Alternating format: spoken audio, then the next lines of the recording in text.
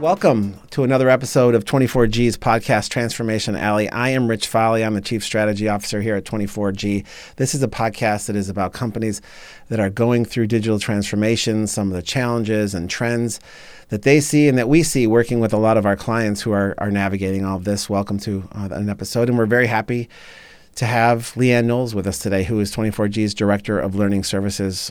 Welcome, Leanne. Great to have you. Thank you, Rich. It's good to be here. Yeah, I love having these conversations with you. Leanne was on my team here at 24G for a long time, now works as a member of our learning, marketing, communication services team, Yes. Doing a lot of work, not just in training, but also in the way companies market and communicate, which I think is a trend that you and I are going to explore a little bit, the sort of expanding definition of what learning is inside companies. Absolutely. It's fun. First, I want to talk a little bit about your role as an instructional designer and as a supporter of the LMCS team, the Learning Marketing Communication Services team. Can you talk about the role of an instructional designer and a little bit about your career and how you came into it as well? Yeah. Instructional design is one of those interesting fields. I think you don't intend to fall into it, but that's what happened for me. I started out in healthcare management and was asked to create a training program and realized I don't know a heck of a lot about creating training programs a long time ago.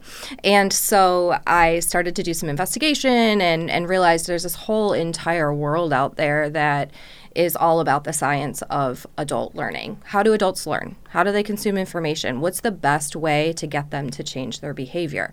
And so ended up working with a company to develop some healthcare instructor-led training, which is pretty traditional, person in front of the room kind of situation. And so for the next probably 10 or so years of my career, I really focused in on being a classically trained instructional designer for a company that did a lot of instructor-led training programs. And what that looks like for an ISD is a couple of different paths. A lot of ISDs do master's or PhD level programs in learning strategies, technologies, learning and development. There's also the credentialing path, which is the path that I took, which is through the Association for Talent Development. I am a certified professional in talent development, which is a scope of 6 to 7 areas of practice in the talent development field, which also includes learning science and, talent acquisition and motivation and anything that is really in that talent life cycle. But my specialty area and my focus is on adult learning theory. And so what that means is, how do we engage people to consume learning content and change their behavior? And so that's really how I ended up in this seat. What's been really cool here at 24G is being able to expand that to the digital space, getting kind of out of that instructor-led training box, realizing that more people are consuming their information and their learning assets online, and being able to really dial in on the best strategies for that. Yeah, for us, that's always been sort of the secret sauce, the combination of the technology that we've done here at 24G for a long time, sort of the foundational element of our company, mixed with expert content creators and expert instructional designers that can come in and fuel that technology and help us as we think about how to design and expand it. And never has that been more apparent, the need for that expansion, as during the last couple of years of the pandemic, when all that live instructor-led training that was your foundational base started to disappear. Even with our own clients that were doing a lot of it, that still like to do it, it needed to disappear. And it really accelerated the reliance on technology to deliver some of this, but also thinking about ways and opening minds, frankly. And it was almost easier to open minds during this period to get them to think about how to leverage the technology to engage, and using social theory and some of the other elements. And maybe we should start just by talking about how quickly that pace has accelerated over the course of the last 2 years and what you're seeing. It has. The pendulum has been swinging for a number of years. It's like we'll have times, especially during the recession, where it was like, okay, let's dial back instructor-led. It's expensive. We're putting people on the road. And so we'll try to do more digital learning. And it wasn't super effective. I mean, the platforms didn't exist. The infrastructure didn't exist back in 2008, 2009 in order to make it a really effective learning strategy. And so then the industry swung back and said, okay, do instructor-led training and put trainers in front of classrooms. And then the pandemic happened and it was, we can't. Full stop. Yep, nobody's going anywhere. Full stop, nobody's going anywhere. So what do we do now? We have, our clients, we have 8, 10 week-long training programs that now need to be turned into consumable content so that we're still driving the behavior change forward. And so from that need, I think we went a couple of different directions from an instructional designer standpoint. Some have really focused in on taking that instructor-led portion and turning it into a virtual experience like we've all had during the pandemic of work from home, remote, video, being live in person, being able to have those facilitated conversations, which is great. But as everyone knows, it doesn't feel great to be on a Zoom call for 4 hours or 5 hours or 8 hours. And so we've had to learn how to package content in a way that prepares people for what an in-person session looks like now. And what we've found, and I think it's really interesting, is that for a lot of years, we were writing instructor-led training because that's what they told us to do. And actually, a lot of these topics broken into small micro-learning chunks and put on an engaging platform and marketed correctly and communicated that they're available and why they're important has really helped adult learners consume more training content than I think what they were actually getting in the past. Because before, you would just fly to a place, sit there for 2 days, you'd have a book, you'd take it home, you stick it in a drawer, a printed and paper, I'd go back to work. 3-ring binder. A 3-ring binder. Yeah. I did a lot of those back in the day. And I think getting away from that has been actually beneficial for adult learners because now as instructional designers, we're meeting our learners where they're at, which is on their devices all the time. We're meeting them in the social space, and we're saying, okay, there's value to peer-to-peer learning that we always saw in instructor-led. How do we harness that with everyone being perfectly comfortable with having online personas? And I know that's a word you and I have used in the past, like that avatar, that persona, like that all plays into being able to trigger the right thing at the right time in somebody's brain so that it clicks. Yeah. And that's the magic of instructional design. I think one of the that's so cool, and there's terminology behind it all. And I love using the official terminology, but it's blending so much into the average everyday lexicon. So we talk about micro learning, which is another way to say people have shorter attention spans now, and they're used to really short, digestible content on their social media feeds, and they don't have even the patience to sit down for a 10, 20, 30, 40 minutes, certainly an hour, 4-hour training session. So to break it up for them into micro learning pieces to engage is really just saying people don't have the patience anymore to do that, and especially in their own environment and in an on-demand format where they can just pick it up on their own. Yeah, absolutely. And I think previously, like pre-pandemic times, that was its own lane in learning.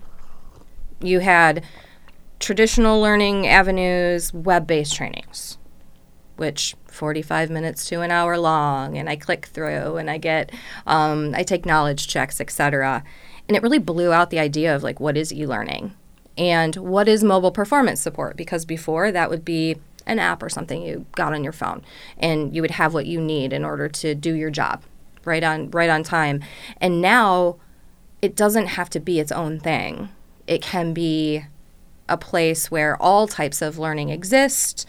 There's variety within the content, but then I also can access that thing I need right now. And that means if I'm working for Toyota in a plant, for example, and my job is to, work a specific machine and do a specific task, and that machine changes.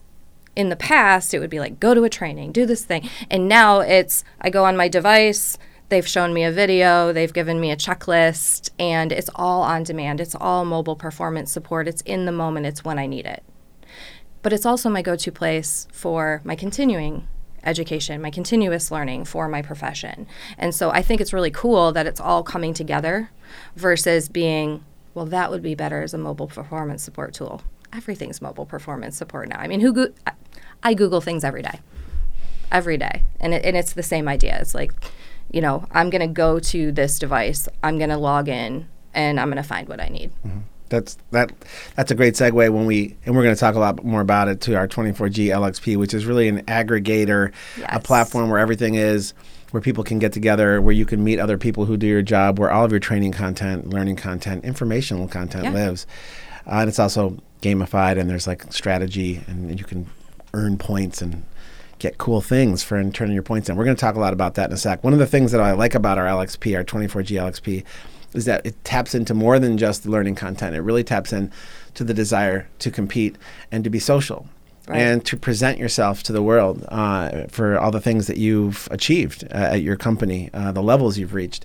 I like that idea of leveraging human emotion and social activity that people are so intuitive for everybody now, and putting that into the learning process, really injecting it in there as well, making social part of the learning process as well. Yeah, and it's important, because a lot of times social learning is where we get the best practices we need to be successful. It doesn't necessarily come from a trainer in front of the room. It doesn't necessarily come from the script that was written or the behavior modeling that's in a video. It comes from having conversations like this and your peer saying to you, hey, have you thought about X? Since we can't do that in person, we can do that in that social aspect on the LXP platform. Mm-hmm. Yeah, one of our largest clients that uses our platform right now, initially when they launched, it wasn't that they weren't interested in the social component, but that just was not the priority. The priority was delivering learning content. But what you find is that when you have pictures of people all over your platform, and you start to see faces, and you start to learn a little bit more about them, where they work and what job role they have, you want to know them. And at the beginning, this client did not really want to facilitate connection. It wasn't a priority. Maybe it was even a little scary. What are they going to say? What's going to happen? You know. But that said, I think that same company now has completely leaned into the idea of the social connectivity of a learning platform. It's the same way that when you go to an in-person course or with other people in the room, you sort of bond with your participants. For sure. Now you can do that online in a way that's very Facebook-y or Instagram-y or whatever your favorite social media platform is. And these companies are really recognizing the power of unleashing that, not necessarily trying to push it down. Oh, yeah, it's incredibly powerful, because then you have people from across the entire country having a conversation about a topic that's important to the business. And following and liking and getting to know and aspiring to maybe pass them up in points or to get past their level, you know, to maybe forge even a competitive element. That gamification element is so critical. It's almost expected. And we can see it even happening in our K-12 school system now, where the platforms that are being used to teach our younger minds are gamified, leaderboard based. And we just have to keep in mind that adults are driven by the same things that children are. And that's recognition that I understand and am able to regurgitate a topic. And that in and of itself, and assigning points to that and seeing where you sit within your peers is such a basic human experience that it feels natural and it feels right. And it doesn't feel like I'm being forced into consuming content that I don't want. I want to be there. I want to be able to show my peers that I'm elevating my skills. And it really is. It's a basic human condition. Totally. I mean, look at what's happening with Wordle right now. I mean, literally, and the genius of Wordle, which is a game. I've never done Wordle. If y'all haven't played with Wordle, it's a game that you have to pick a 5-letter word every day, and you have to figure out what it is. And there's a few you get to choose the letters, and slowly by process of elimination, you have 6 tries, I think, or 5 tries. I can't remember. To get the word right. Well, people share. Yeah. There's this desire, and all these adults who are my age and older are sharing their Wordle scores, and you can sort of see what they did and dissect it. Very competitive. Human beings are competitive and want to share what they've achieved. Their successes, yeah. And look absolutely. At me, 3 out of 6. I nailed it today, people. Right. Yeah. And I think that we've leaned heavily into that at 24G, sure. but I think you can't go to a conference like DevLearn or any of the other conferences and not have aisles and aisles of gamified experiences now. And so that what we're talking about is nothing new, but it is an exploding trend in that it's almost a requirement now for learning to have some sort of gamified element. I would agree with that. And then I think you can take it the next step further when you're starting to talk about like, okay, so we put the gamification in place. So you have a place to compete and you have a place to show your success. Then taking game-based learning and applying that within that platform where I'm now in a learning asset where I'm playing a game. Mm-hmm. So I'm kind of getting that dopamine hit from both sides. Like, I'm going to play this game, just like Call of Duty, but it's, a process game. And then when I get to the end of it, I'm going to share that success. I'm going to earn points. I'm going to have badges. And so marrying those two pieces together, I think, is kind of a little bit of the 24G magic.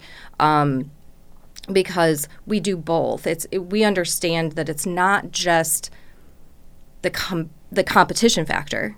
It's also taking the idea of playing games and turning that into learning experiences, and sometimes really complicated learning experiences. I'm thinking about a client that we did a full animated scenario series for that was Choose Your Own Adventure and its own separate site, and magnificent, absolutely amazing. You did a digital escape room where you can't get out of the room until you've learned all of the objectives and then put them into use. Yeah.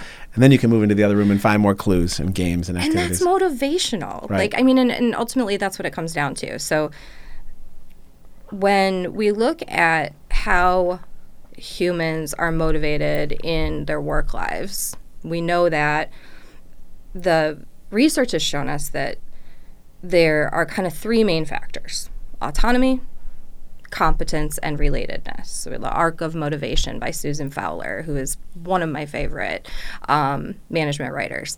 And what these learning platforms do is address the competence factor, right? I'm going to give you topics that you can learn and you can become more skilled at your job. And being more skilled at your job means that you're more motivated to do your job. The autonomy piece really plays into, I can do this whenever I want. I don't have to take time away from what I'm doing at my job. I can do this when I get home. I could do this on the weekend. I could do this early in the morning. It's on demand. The relatedness piece is the community. That I feel like being a part of this learning community makes me want to work harder, makes me want to feel more motivated in my job because I understand the goals of the organization. I believe in the goals of the organization. And they're there. They're marketed. They're communicated. And they're all in one place. Yeah. And so I feel like our LXP does a really good job of kind of marrying all three of those pieces together to help with employee motivation. Yeah. There's so many things so many alleys we could go down right now. You just brought up so many, and they're all great. I'm really interested in Susan Fowler now, too.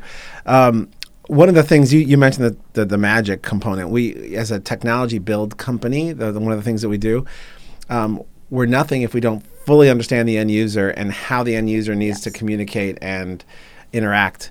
And so the fact that our instructional design team infuses that knowledge directly into the build process, working with developers, working with the teams for new features that will enhance the learning experience, that they're under one roof is really, I think, sort of the magic sauce for 24G as well. It's exciting, actually.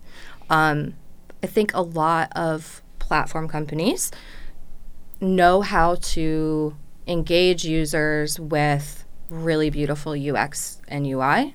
I think they know how to engage users with game-based theory.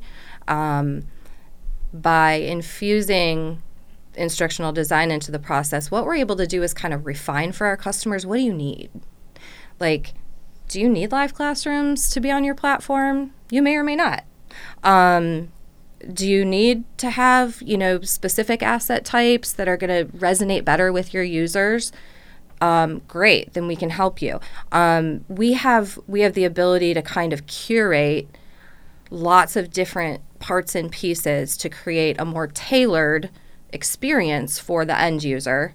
But ultimately, it's the same platform, which I think is really, really cool. Yeah. a lot of companies think they have to get it from two different places. They're like, well, I'll get my platform from here, They're the tech and I'll get people. my training from here, and I'll go get my communication stuff from here, Right. and these people will do my marketing. Why not have it all in one place? Because it's ultimately all the same strategy. You're trying to communicate new information or new skills to your audience. And so if we do it all in one place and it's all aligned, that really is beneficial to not just the end user, but to the business itself. Mm-hmm. That's another element that really sort of presented itself with some of our larger clients. It started off as straight training-based replacements, a digital version of what they were doing in person to some degree, or taking the same content that they've been using for a long time, maybe 30, 40-minute web-based training course, and just putting it into this platform. But what's happened is that the communications teams and the marketing teams and the PR teams are now sort of working together because these platforms are so powerful and they connect so many people, and there's an incentive to go on them every day, like a social media platform, that these other departments are wanting to push some of their content into that. And why not? This is also training. This is also learning content. Yeah. What, say, a large company is doing with their commercials on television for the upcoming Super Bowl rollout, or the new models that they're really excited about, or something that's happening that used to go out in an email to a community of affiliates or dealerships or whatever, now can be turned into a short challenge on the platform where you get points for engaging with it. And that objective from that department, that communications department or that PR department, the marketing department, is now being handled on the platform as a little bit of training content, a small challenge. Yeah. All of that, marketing and communications are all opportunities to learn, ultimately. If I'm marketing an initiative or I'm marketing a new vehicle, I'm providing opportunities to learn about that new vehicle. I'm providing opportunities to learn about that new initiative. If there's a huge executive communication that needs to get to your entire dealer organization, for example, and you know from experience as an OE that when you send that email out, what your click rate is, right? Your agency is going to tell you that. Mm-hmm. In this case, it's not just about click rate. It's about, I went and I read it, and then I had a little knowledge check on it, and I was able to answer that correctly, and I got points for it. Mm-hmm. So the next time you need to send an executive communication out, I'm incentivized to actually go read it versus putting it in my spam box or mark as read. Mm-hmm. And the individualization of it, I can see who consumed it, who participated with it, and who did not, for that matter. And I think that's really powerful in the metrics and analytics side, that what you can do on a digital platform, and how that helps the instructional design team to understand what's breaking through and what isn't, and how they need to maybe adjust some of the approaches we take to get people to engage. And adjusting those approaches, I think, is instructional designers typically are pretty quiet behind the scenes sort of people. In any organization, whether you're a vendor or you do corporate training. And I know my instructional designers who are maybe watching this are like, yeah, we're usually in a back room and we're just typing away, doing some things, and creating structures and curating content, and not really like pushed to the front and seen, because we're more architects than content creators per se. That's changing. Like, we're being forced to think like content creators now, where that is what people content expect. Marketers and as well. Content marketers and communication experts. And so being able to see like all of those sort of come together it's making us better instructional designers, I think, because we're getting kind of pushed outside of our box a little bit, and we're looking at the sunlight and we're going, okay, we don't mind it out here. Yeah, it feels good. It feels kind of good. Feels good for all of us. But learning lessons from taking lessons kind of from our own ways of learning, TikTok, for example, I think all of us in the learning community are trying to figure out, how do we harness the power of that? Like, how do we harness the power of TikTok? It's not about TikTok. It's about the community. It's about the form. It's about the content. So, one of the things that we're kind of ideating on right now is, like, how do we create TikTok-esque content? TikTok style. Because we're even more micro at that point. Micro learning was 10 minutes or less 5 years ago. It is 3 minutes or less now. And to me, that even seems too long. I think there's a lot you can do in 3 minutes. We're certainly seeing that from the new age content creator that knows how to really pack a lot into a short period of time, which again gets to that idea of short attention span, micro learning, getting it into someone's brain really quickly and effectively in models and tools they understand because they use them every day. Yeah. And they seem to work when you're learning a recipe or you're figuring out a new dance step. It can Absolutely. also be applied to learning principles too. It can be. It can be for sure. You talked about something else. One of the Susan Fowler concepts you mentioned was autonomy. Yes. And to me, we're certainly seeing that a lot, especially with the push to mobile learning. In the day, I mean, you had to either be in front of a computer or be in front of a human being for a number of hours, potentially, sometimes even days. Now, with that autonomy, that ability to train or learn or consume this content on your own time, in shorter bursts, with your mobile device, wherever you are, it seems like a transformational element in itself. It is a transformational element, and it's needed. Learning needs to happen where I'm at, and where I'm at is on that device as I'm like patting my phone, which is always sitting next to me, right? We need to start thinking about our learning content so that it's always driven by being consumed with the mobile device. I mean, yeah, it's great. You're going to be in front of your computer sometimes. Yeah, it's great. You're going to have a facilitator in front of you sometimes. Most of the time, you're going to consume it on your device. And so I think that's a big change, like C-level change for a lot of organizations, because we've always done it this way and it's worked. I mean, I have programs that I wrote 10 years ago that are still being trained with a facilitator in front of the room. The content has not even changed. The topics have not even changed. I mean, maybe some of the data has changed, but that's about it. They have to have a three punch hole or 3 hole punch to use it. The difference between what I wrote and what's being taught today is that it's now being taught on a mobile device. Right. Exactly. And so we just have to acknowledge it. I think training can be very stuck in our ways. This thing has worked. It's worked for 10 years. Why do something different? Well, because ultimately, it's not meeting the business objective. We're not pushing for a certain KPI. We're not meeting that goal. We're not measuring against that goal. We're just saying, this has worked. We're just going to keep doing it. And the pandemic has forced us to stop. And it's forced us to say, okay, that content's really good. How can we make it more appealing? How can we make it more micro? How can we create a cadence that makes sense? How can we make sure that this message stays throughout the entire fiscal year versus just when I'm sitting in a classroom?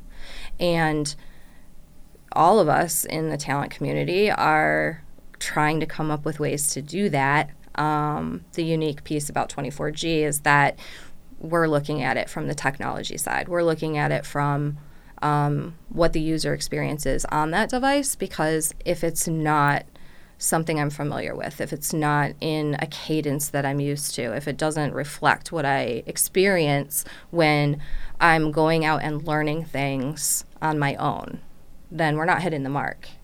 It's the masterclass effect, right?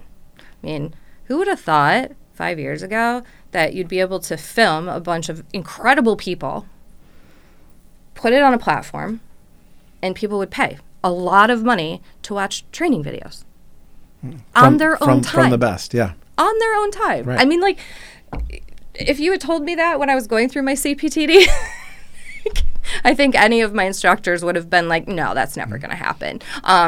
We could have presented that concept in a class, and they would have been like, that'll never work. Well, I think that's part of the content marketing, thinking like a content marketing person, because once you stop, you take, and this is no offense to instructional designers, but once you take the word training off of something and you talk about lifelong learning and curiosity and interesting content or presented in manners that are interesting to you, it becomes something entirely different. Absolutely. And you want to do it. Yeah. It's something that's interesting to you. And you want to move up a level, and maybe not on the on your scoreboard, on your leaderboard, but in your head you want to move up and you want to be better. And if you start to position it in the way content marketers do, or the people at Masterclass do, all of a sudden you're in another league in how you can present. Think like a content creator. Mm-hmm. I mean, that's the lesson to, I think, all instructional designers right now. Mm-hmm. Like when you sit down at the page and you're ready to write out that structure of here's your learning objective and how are we going to get there, it's got to be thinking like a content creator. Ultimately, how are they going to consume this? And then that really drives how you decide to structure your content. Yeah. And I agree with you, Rich. Taking that step back away from training, air quotes, training has a bad connotation to it. It feels forced. Yeah. And so I think time-consuming, forced, required. Like that's what people who are Googling something and watching a YouTube video they're training, but they don't think of it that way. They're learning how to do something. Yeah. And they're empowering themselves. They are empowering themselves. And so how do we need to transition? Well, we need to transform our content so that it gives you that same psychological stimulation that you get from learning something on your own. Yeah.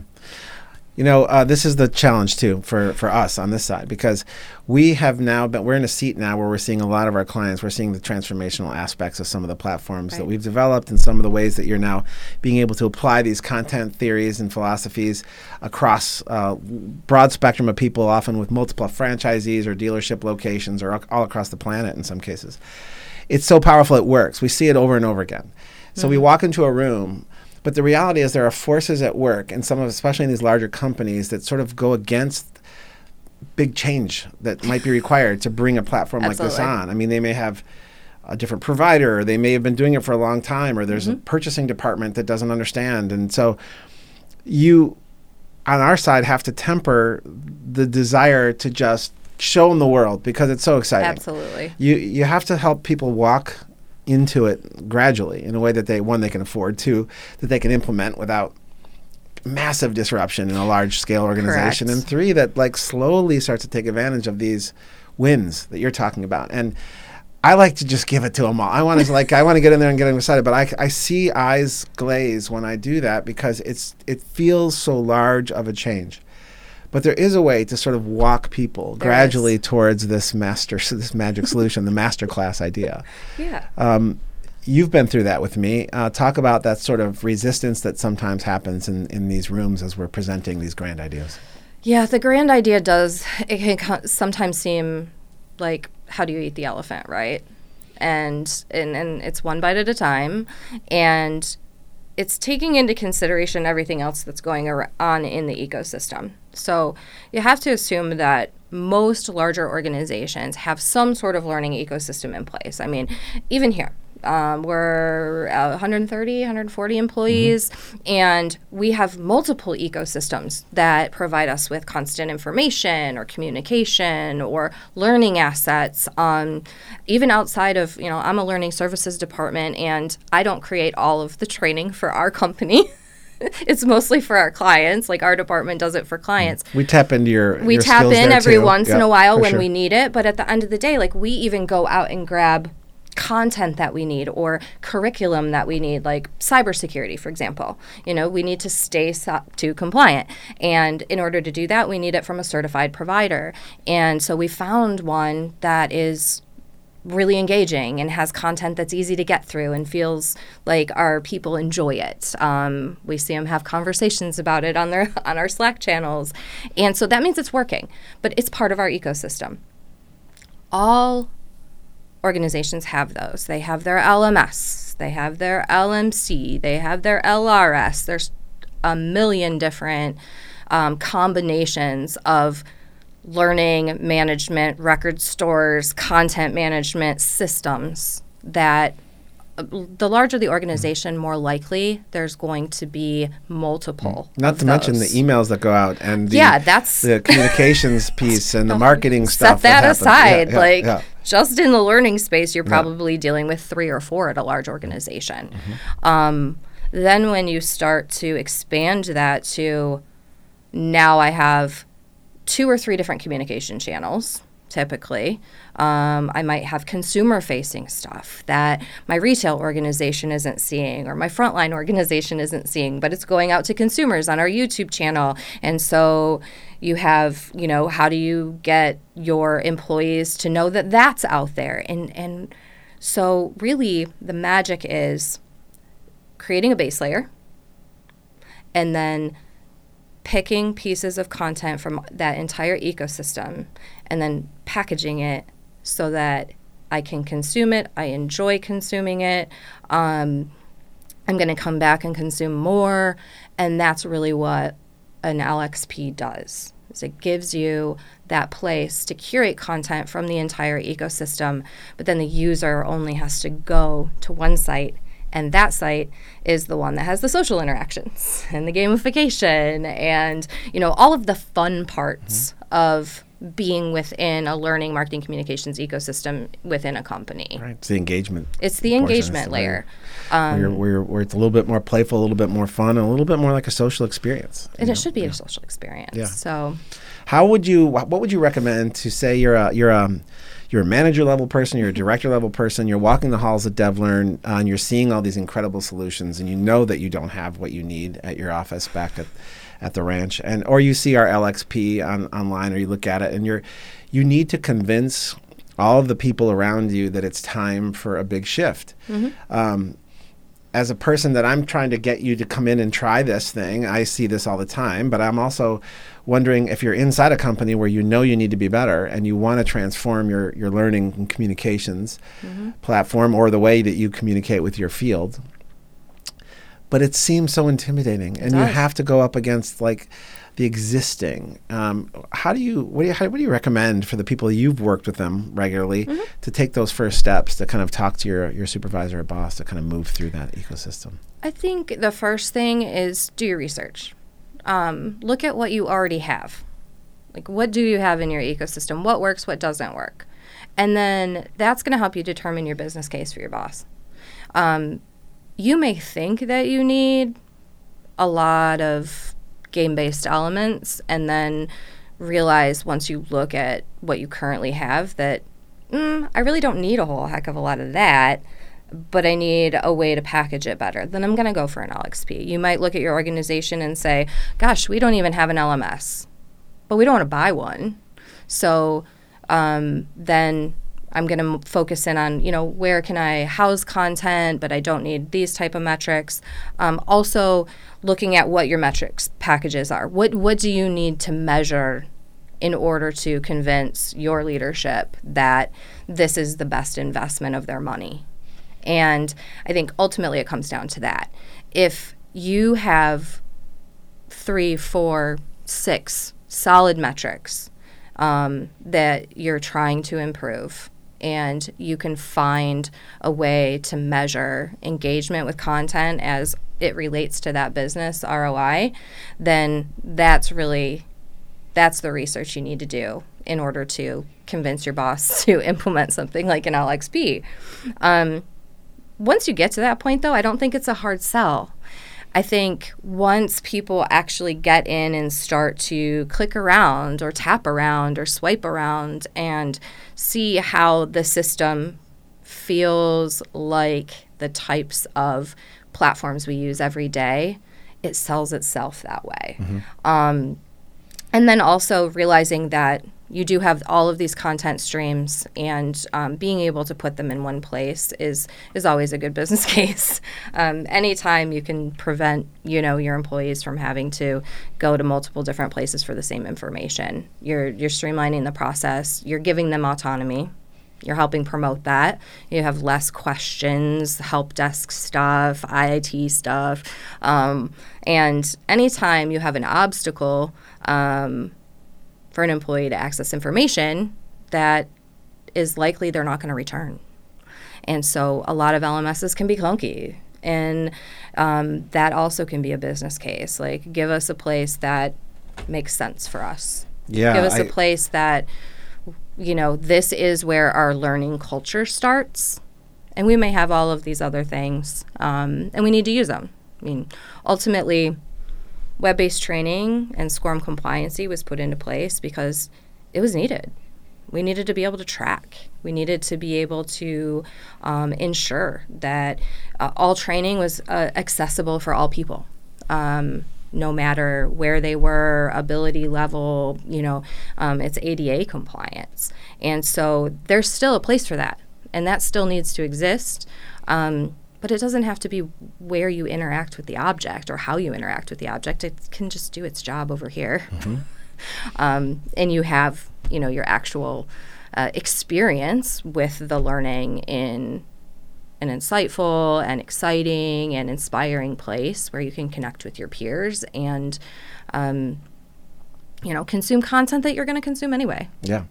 There's two things you said there that I want to talk about before I let you go today, Leanne. One of the things you talked about was that sort of social layer, that top layer.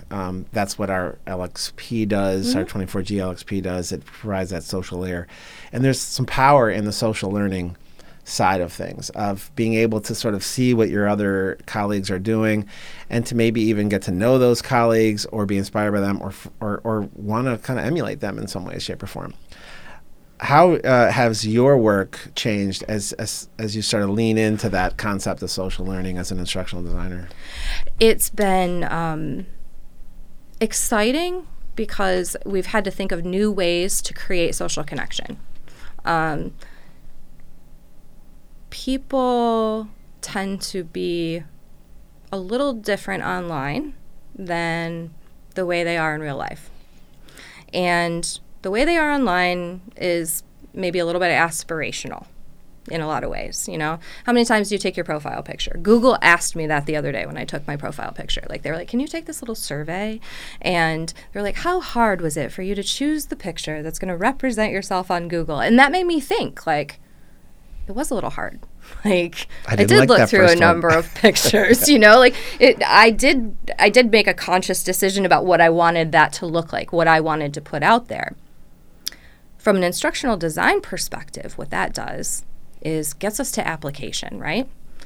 So if I'm going to have the opportunity to have feedback from my peers the way I do in a classroom setting, and that's going to help me improve, I have to maybe practice a skill on video 4 or 5 times, which is only going to make me better. Versus in a classroom where I'm going to do it once, the facilitator's going to debrief it, cool, we practiced, good, do it with your customers next time. No, this time I'm like, okay, if I'm going to have to show best practices in sales, for example, and I'm going to demonstrate that on video and I'm going to upload it, yep. I'm going to practice that multiple times in order to get to my comfort level of what I'm going to share online. And that's just a constant iterative progression of improving a skill. I mean, you're upskilling yourself without even knowing it. Leveraging social vanity. You're leveraging to train and teach. You are. It's genius. And I think it's fascinating, and I think that it's the next level of what we're going to get to. Mm-hmm. I mean, Meta, Facebook, whatever we're calling it these days, I mean, they're looking at creating entire learning metaverses where people do this, where they teach people other things and they create their own video content. I mean, think about that. Somebody who does a TikTok, how many times do you think they record that TikTok before it's perfect? Yeah. And so when I think about that as our end users working with their customers, because ultimately that's how our agency relationships usually work, they're incentivizing themselves to practice. And that's powerful. That's very cool. I never thought of it that way, but I see it completely now. And I know that that's what happens when people are posting their own stuff. So that's really cool. You talked about how long people spend on the content to make sure that it's interesting, that it's binge worthy, that you want to watch more and more of it. And that's, if TikTok is anything, it's binge worthy. You can't stop yourself. You can't stop yourself. You just keep watching and scrolling. Just scroll. That's been a real change too, the type of content. And this is the other element that I wanted to talk to you about. The content isn't, people are expecting even their learning content to be more interesting now. Yes. And we're seeing that in short, like we said, but interesting. Mm-hmm. And perhaps episodic, or perhaps characters that you get to know over time, or perhaps and that's something that you talked about earlier with our own SOC 2 training for technology here. These are characters we get to know, and we talk about those characters in the hallway. We do. Leveraging sort of really content trends that are out there as well is another big part of what's happening in the learning space with you. It is. You've been forced into becoming almost a producer, really thinking like a writer, a television writer almost, really thinking about characters and about place and about bringing something to life in new ways. Yeah. That's been a whole new world for instructional designers as well. It is. I think we're stepping into a new space there too, trying to understand okay, what makes a television show compelling, for example? You have so many options now. If you go on Netflix and you're click through, to the point that, you've probably seen it, suggest something for me to watch. Mm-hmm. How lazy have we gotten? But you have to think like that as an instructional designer. You go, okay, this is what we've got. It worked. It's pretty. It's engaging. But how do we level that up? And that's when you start getting into really creative types of training content where, episodic television series style, scripted, lots of animation. Obviously, animation got very heavy during the pandemic because of not being able to work with professional talent on set. And so a lot of companies went animation style, but you're doing that character development so that I'm relating to that character and what they're experiencing because it's reflective of what happens in my job. Mm-hmm. So it's being able to realistically portray, and whether that's through live action filming or whether that's through animation, that the learning itself is empathetic, if that makes sense. Mm-hmm. We get it. Your job is hard. And we're showing that. We're not hiding behind it, and we're not putting it in the corner and saying that doesn't exist.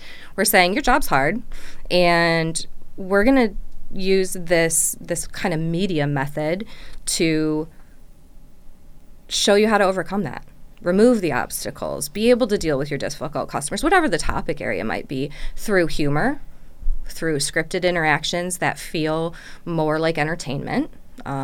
We call it edutainment in the industry. Love that word.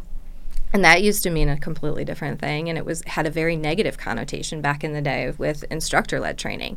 But now edutainment is kind of the expectation of learners. They want to be entertained by what they're watching, as well as learn. Mm-hmm. And so it's being able to meld those two things, no matter what your methodology might be. Getting to know your characters, using them throughout series. We do this for clients all the time, where we'll have a character in a behavior modeling video, for example, who just really resonates with the end user. And so we'll book that talent again.